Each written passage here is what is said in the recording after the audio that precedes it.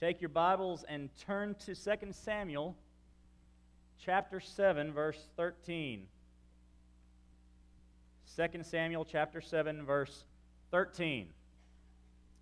Remember I told you last week we're going to be skipping a rock across the surface of the Old Testament? Well, this morning we're going to be looking at the prophets, God's walk with His people through the prophets. Last week it was through the law. Next week it's going to be through the writings, the wisdom literature. And then we'll be done skipping that rock through the Old Testament. But this morning, we are looking at the prophets. Has anybody in here, or is anybody in here a potter? Have you ever done the wheel and the pottery and the spinning? Anybody? I have one. I see that hand. I see it. Okay. Not too many people. It's not something folks do a lot anymore for some reason. It's kind of entered that realm of crafty, artsy people. Only a handful of folks do it. Well, what I have found is that potters often struggle with their clay. I don't know that personally, but I did do a little research, and I found this lady who blogs. She is a potter. I guess it's more of a hobby, and maybe she sells it. I don't know. But she wrote a blog in 2013. Her name is Susan, and she wrote about her experience throwing. I think that's the term they use for when they start something new. They throw it. That brings all sorts of images in my mind for clay all over the place. But she said, I had a bunch of odd balls of clay left over from other throwing days. There's a picture of that about to come up. And the last of my 100 pounds of clay was gone. The ever-thrifty person that I am, I decided to wedge up the small chunks into bigger chunks and throw them on the wheel. It started out good. Centering went well. I guess that's when you get it on the wheel in the middle so it doesn't fly everywhere. Pulling out the plate, you see that in the center picture. She made a plate. Turned out to be a challenge, but that's not new. I'm still learning the art of plate throwing, and it's tricky. What was new was the feeling in the clay. The clay felt really squishy from the outside, but after centering it, it got harder than usual. As I pulled up and out, doing that little motion there, I felt little bumps pop out. Not bubbles, but hard little pieces of clay. I cut a few out, compressed around a few, and kept on working, she said. She got a small plate and a bowl, a center picture. I wanted a small cup or mug to go with it. I had another bat. Not sure what that means. I'm thinking of baseball now, but she had another bat, so I decided to give it a whirl. Whirl. I thought it was funny. My gut told me to give up. The small ball of clay didn't feel right at all, but my stubbornness won out, so I threw it on the wheel anyway. It did not go well. I pressed on. It got worse and worse. I took that ball of clay off and tried another of my re-wedged balls. No luck. I took it off, and she goes on to describe, and that's what she got. The third picture, she never got her cup.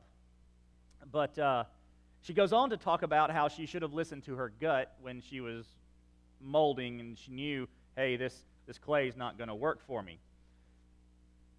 But that's not the important part. I see a great theological lesson here that we're going to look at today. Imagine God at the wheel. God is often called a potter in the Old Testament. We're going to look at one of those verses where He's called that this morning.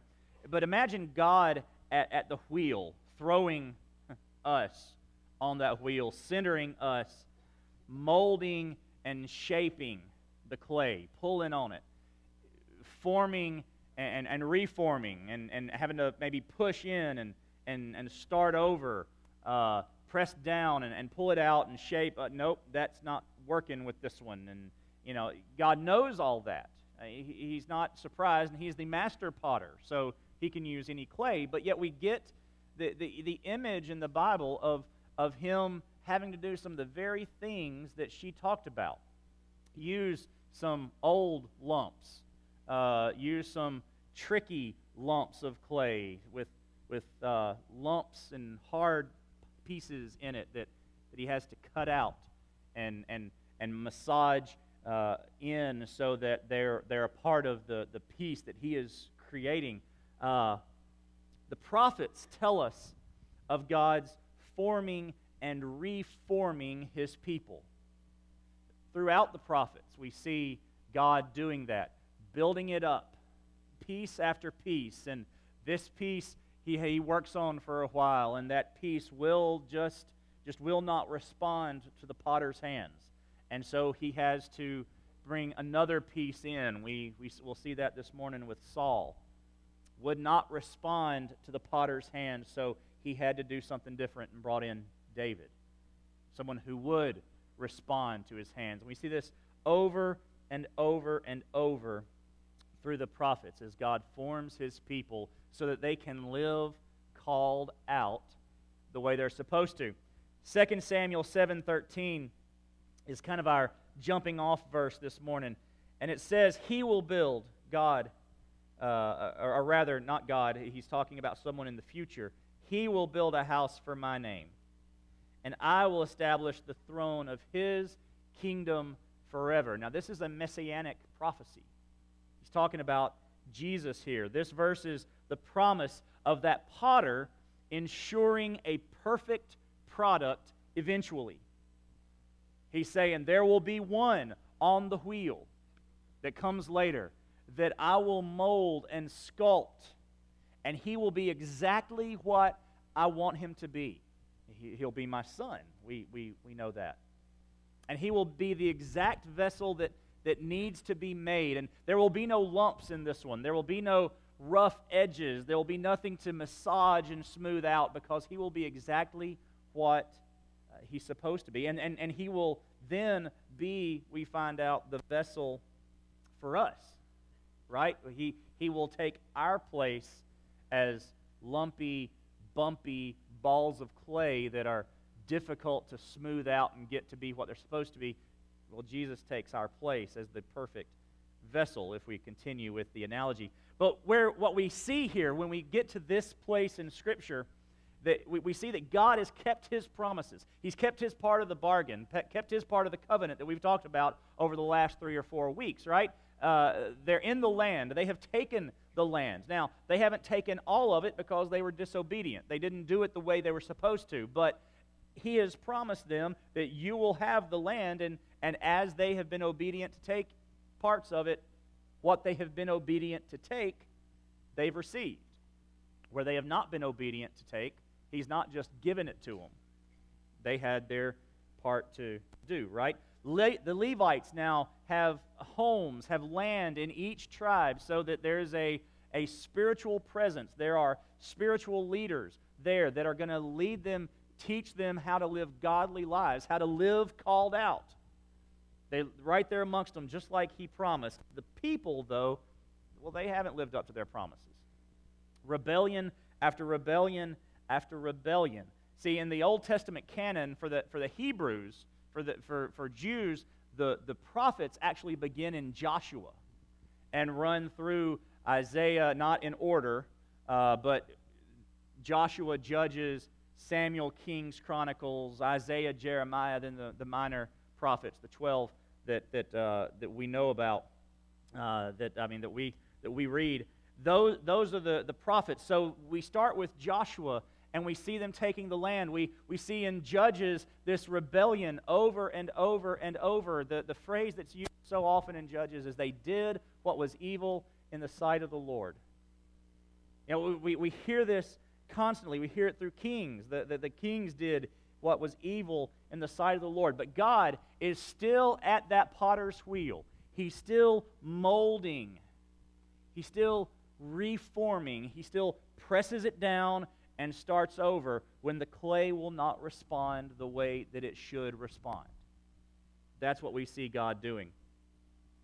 Now, it's interesting, as we get into this, we're going to talk about sinfulness. We're going to talk about a little bit about David's sin. We're going to talk about Israel's repeated sin. I've already talked about their rebellion. We're going to talk about a little bit in Jeremiah when they are already in exile, suffering for their sin. But what I want to begin right now with you is to understand that God's molding and reforming is not always due to sin.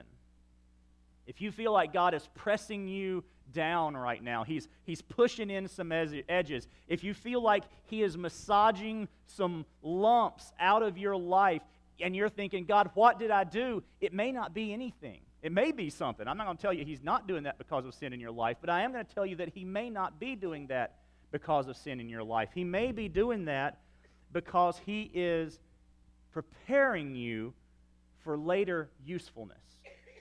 So hear me this morning as we talk about sin. I don't want you to think, well, I'm just a horrible person. God's constantly beating on me.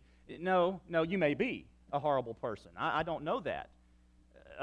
But that's not necessarily the case. Maybe God is doing something. Maybe He is making you into something that you can't see right now. And the pressure you are under right now is to make you more useful and more ready for what is coming later on. I know I've experienced that in my own life. You know, I haven't been at all shy about letting you know. I know I talked about it the Saturday that I came and visited with y'all in here in the morning. I've talked to staff about it over the last few weeks at various times. I've been let go twice from ministry positions. Once as a youth and music minister about 13 years ago.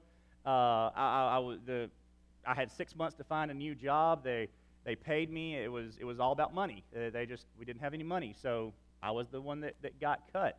About 3 or 4 years later, as worship leader, wasn't such a nice instance. I got told on a Tuesday afternoon, by the way, you're done now, thanks, after a year and 3 or 4 months of being in ministry.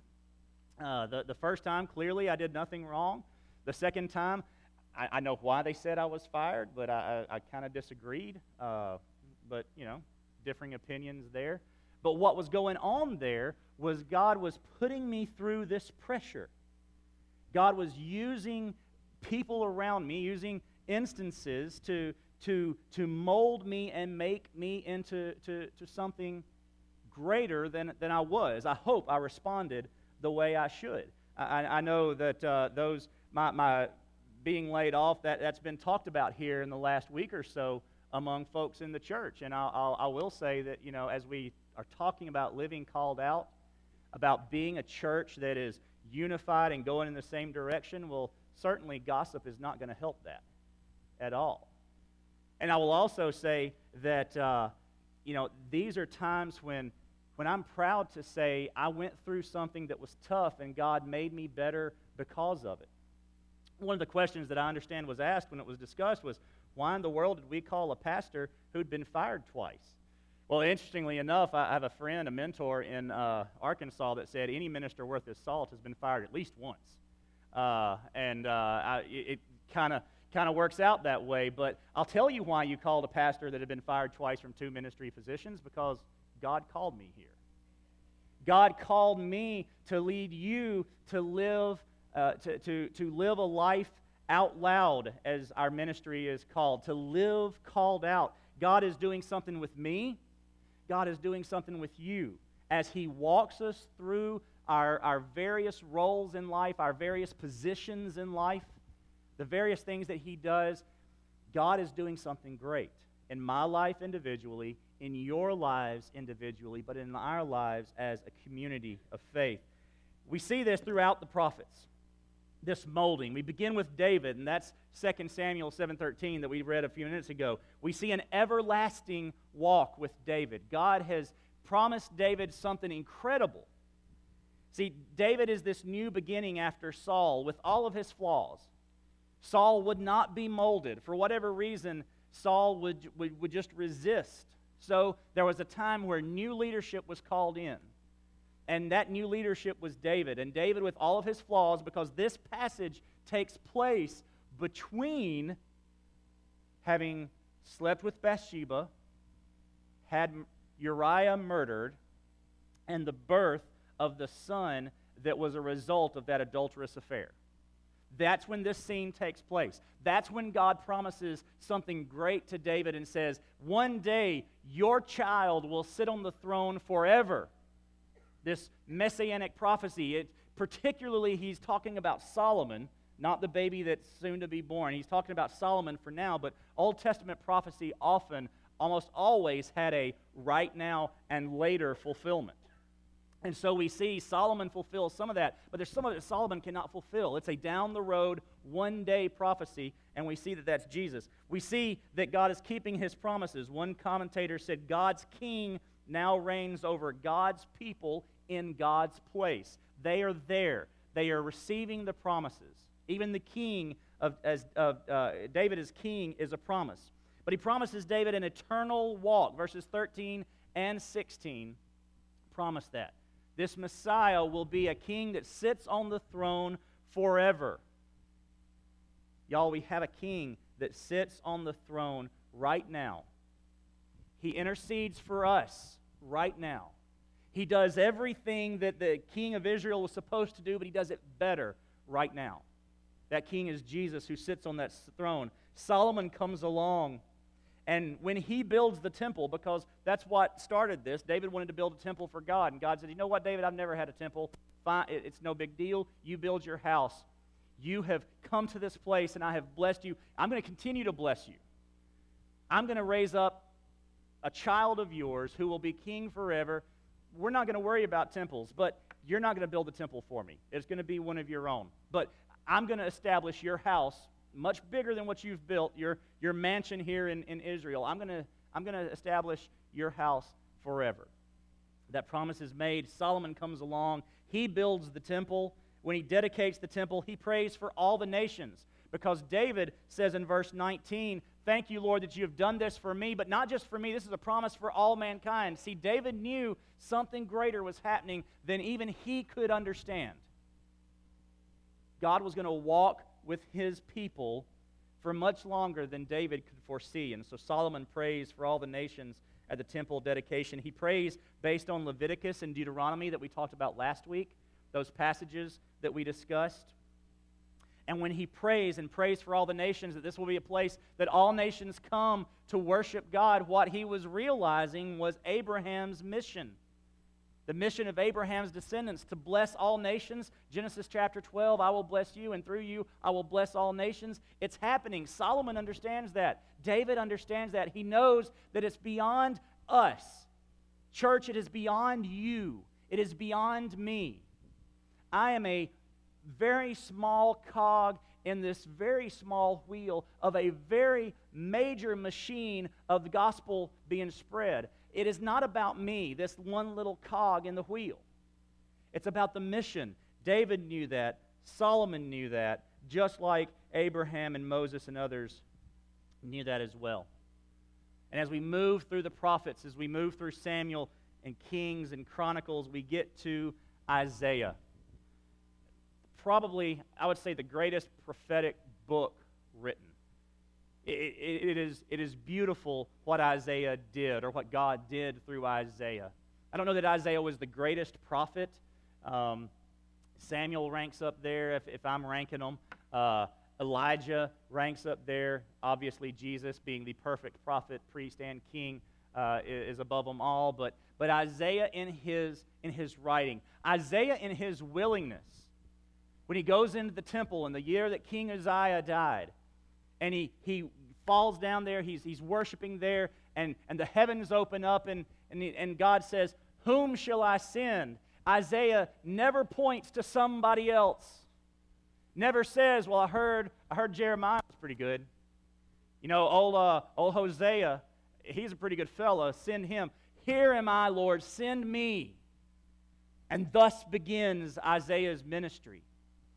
And we read over and over Isaiah covering hundreds of topics in the 66-ish chapters of the book of Isaiah.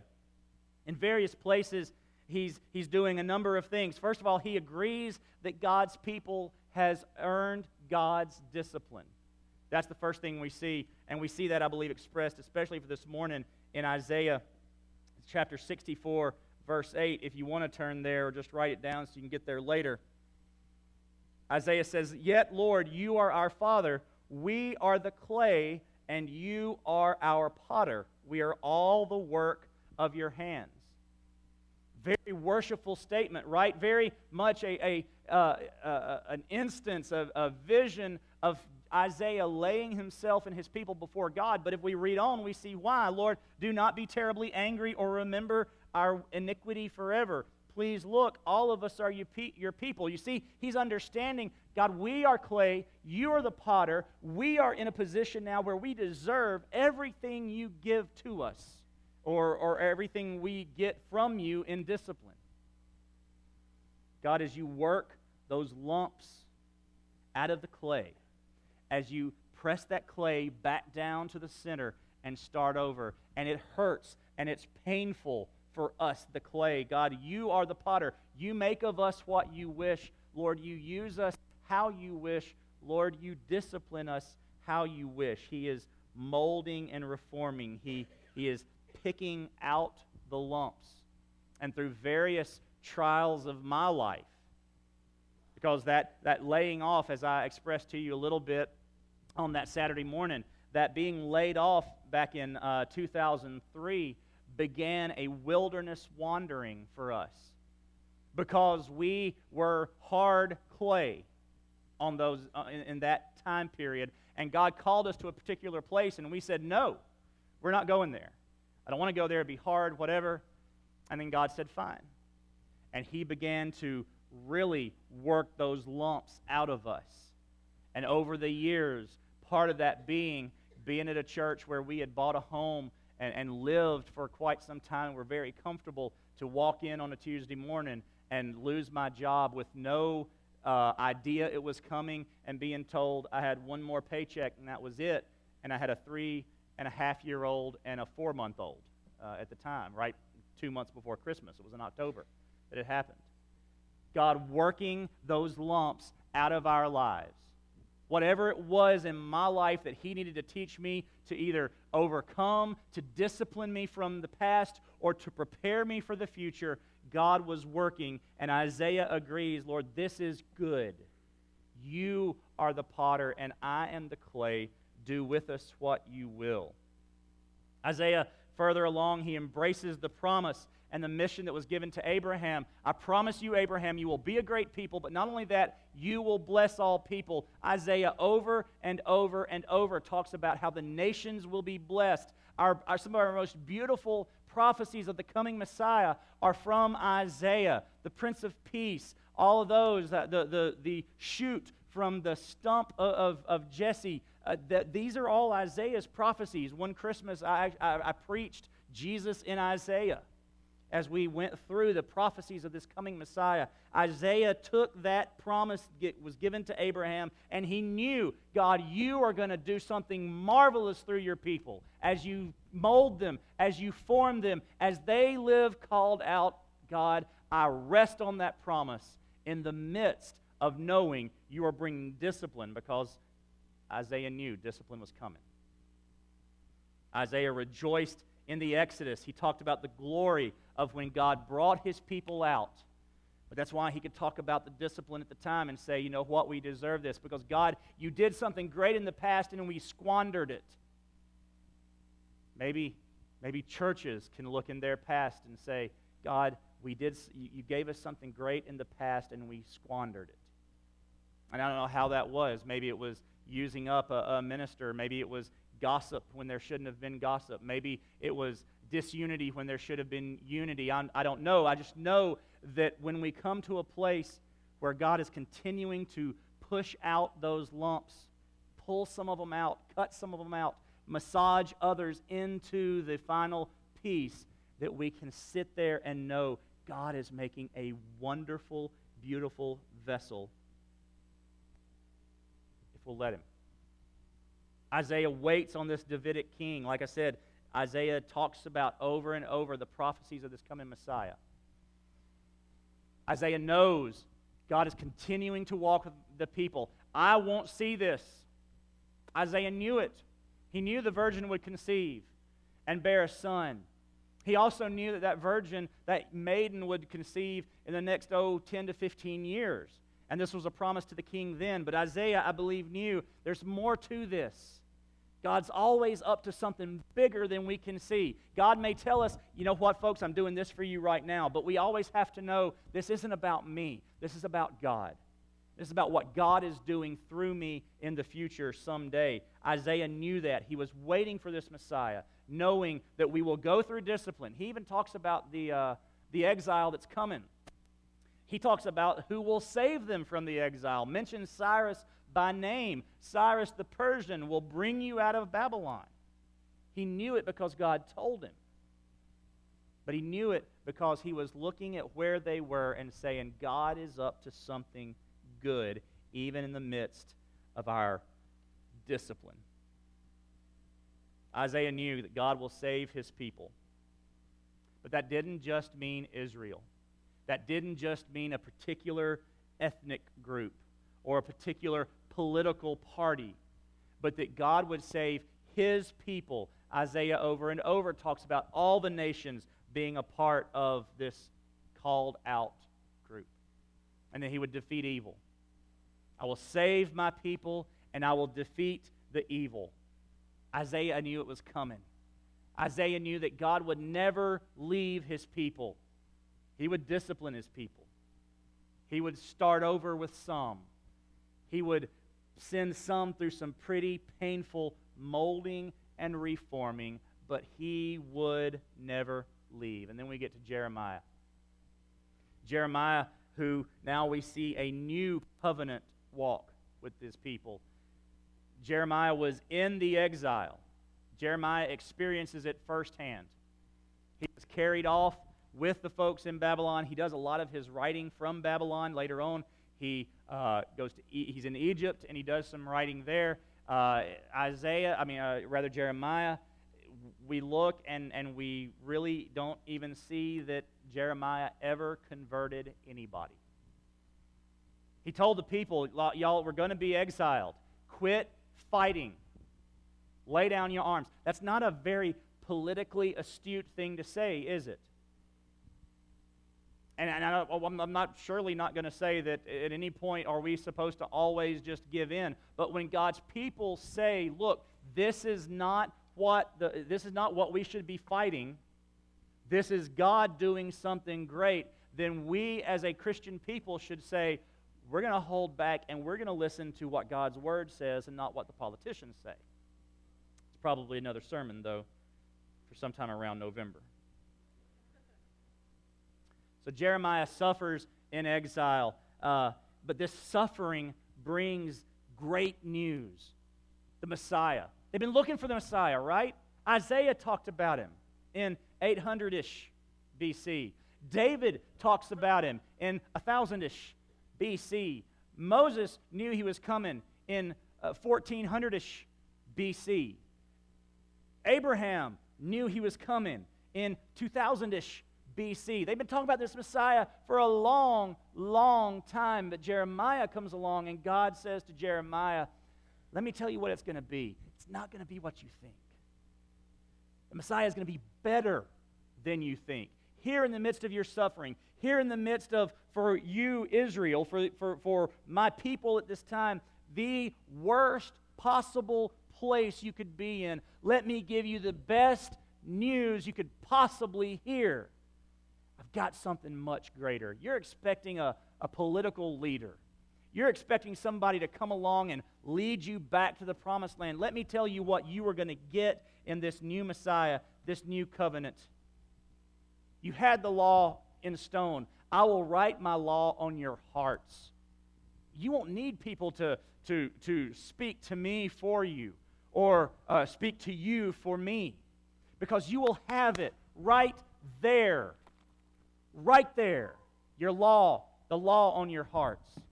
And you will look at that, and you will know that you are mine because of the law on your hearts. He says, you will no longer need a sacrifice.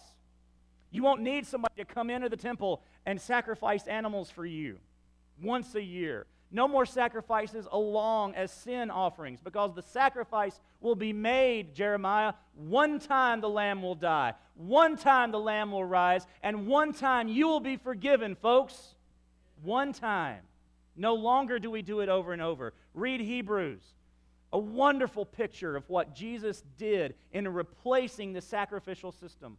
Jeremiah knew that and promised the people that as God walked with them, it would be a new covenant. God will be your teacher. No longer will you have need for the Levites, the scribes, the Pharisees. He's going to set up preachers. I'm not just talking myself out of a job here. Hold on. He's going to set that up. But it is not that I tell you anything necessarily that you can't know already, because it tells us God will be the teacher. Folks, the Holy Spirit, when Jesus said, can you believe that Jesus said, it is better that I go away? Do you hear that? Jesus, I've got you right here in the flesh, God right here in the flesh, right beside me. I could just see the disciples thinking it. But it's going to be better if you'll go away. And he says, because I will send the Holy Spirit who will live not beside you, but in you, and teach you, and lead you into all truth, and pray for you. God will be the teacher. Jeremiah knew that as he sees his people walk with God. And sadly, we don't realize it fully now, but we will one day realize this fully in the new creation. God will truly be our teacher. There will be no need for any law at all. It will be completely written on our hearts. And we will meet the sacrifice. First chapter of Revelation, the Lamb on the throne. We will meet the sacrifice face to face. Actually, I think maybe that's the third chapter of Revelation. Can you imagine? One day, that new covenant walk is fully realized. We will walk with God as He intended with Adam and Eve. But now, we're molded. We're worked. We're shaped. We're reformed. Parts are pulled out. And we're redone again. And sadly, because of our unwillingness to be molded and reformed, sometimes the entire lump is taken and put aside. It has lost its usefulness. It is no longer available for God to use. And He brings in another lump and uses that one.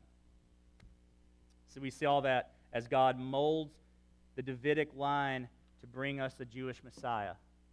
As He did those things to bring us that Messiah, as He molded that line. We see it as He shows Isaiah that the present reforming is for a future blessing, even in the midst of discipline.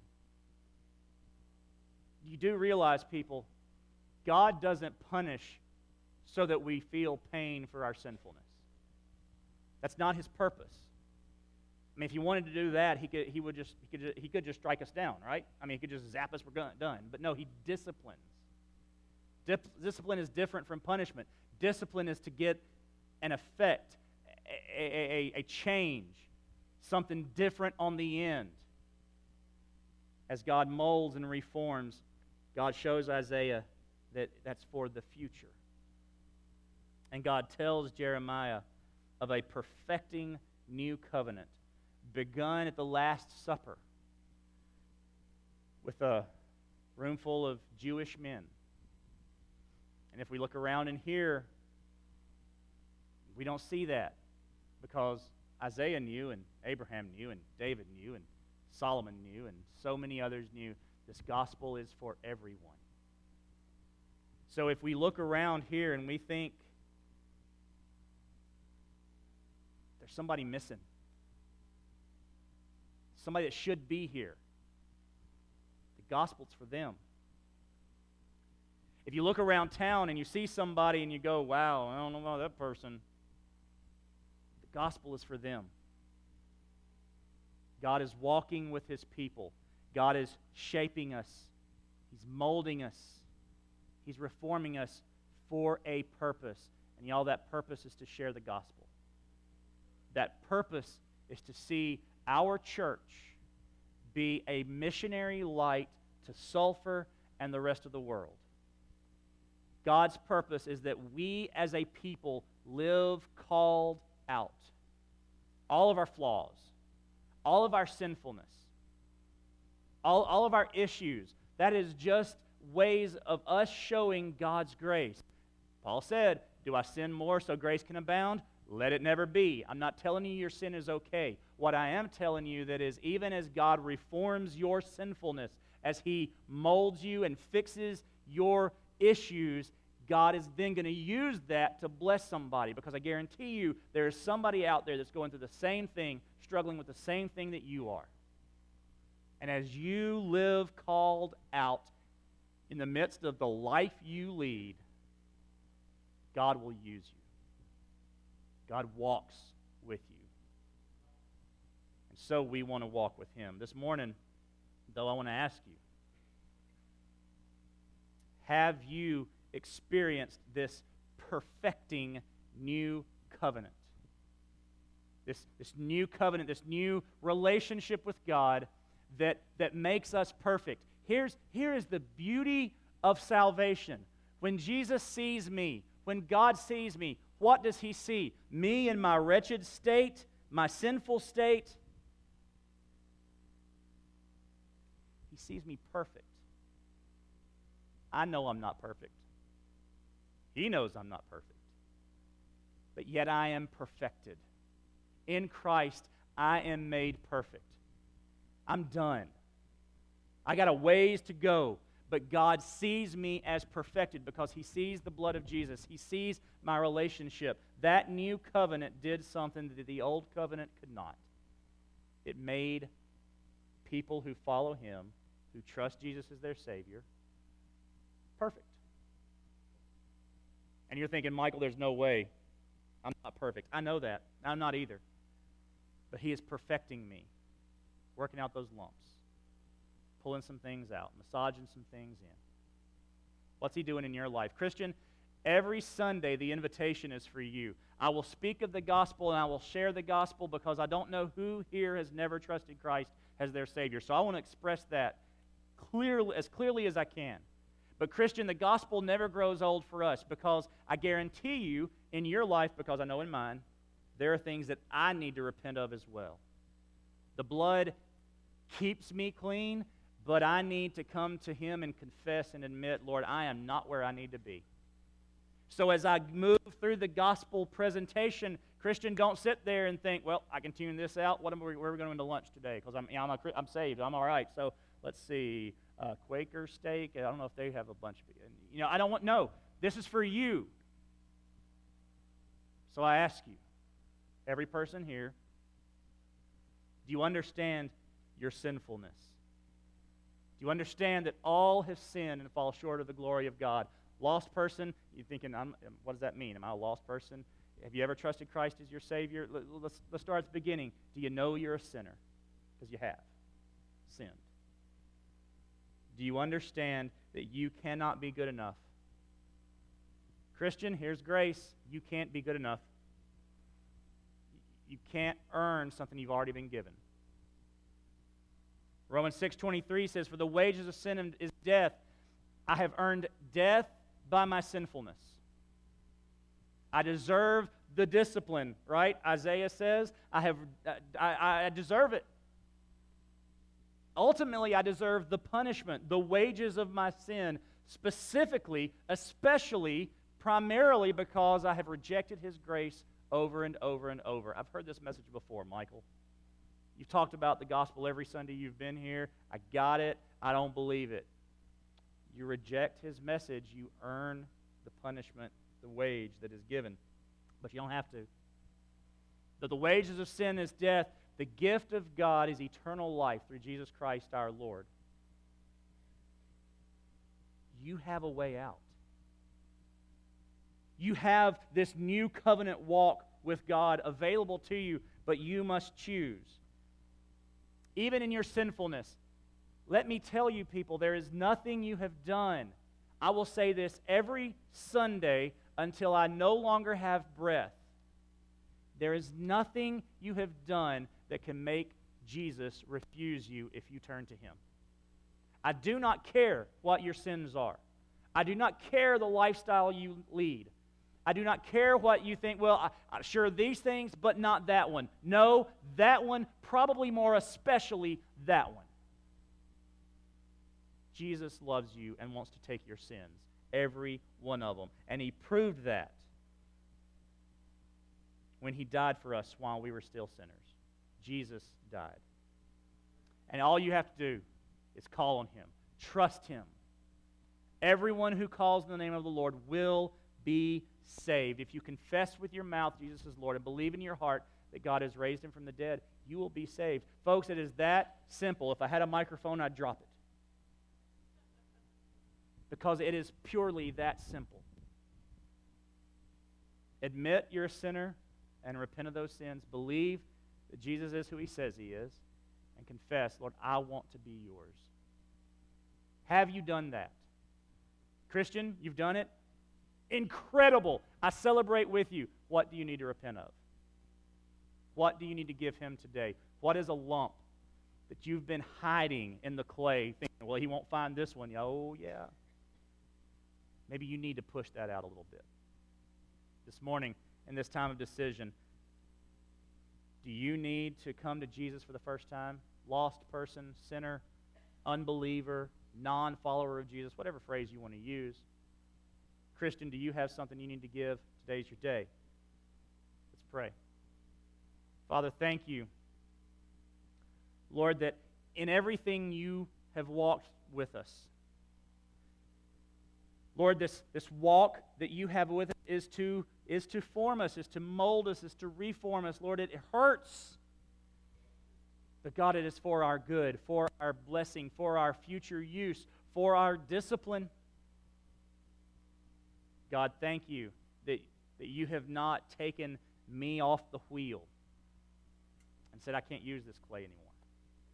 It just will not respond to my hands. Thank you that you have not taken this church off the wheel and said, I cannot use this church anymore. It just will not respond to my hands. Lord, let us be malleable and soft, responsive to where you lead and how you lead. Lord, this morning there's someone here, someone listening who doesn't know you, has not trusted you as Savior, maybe not even sure really yet what it means to do that. Lord, I pray that they will come forward. Let me talk to them. If not now, Lord, after the service, maybe grab a friend that they know. What does he mean by that? Can I really be forgiven for whatever that might be? Lord, let them know that yes, they can, that you love us. Lord, may the Christians in here respond, giving up lumps, giving up spots in their lives they know that they've held back, that they've not allowed you to work out of their lives. Lord, let this be the day they begin to push those things out and have it no longer mar the integrity of the vessel that they could be in your hands if they would just let you work the clay. Lord, every heart here has a response to make, and I pray that every heart here would do that this morning. In Jesus' name, amen. So what is...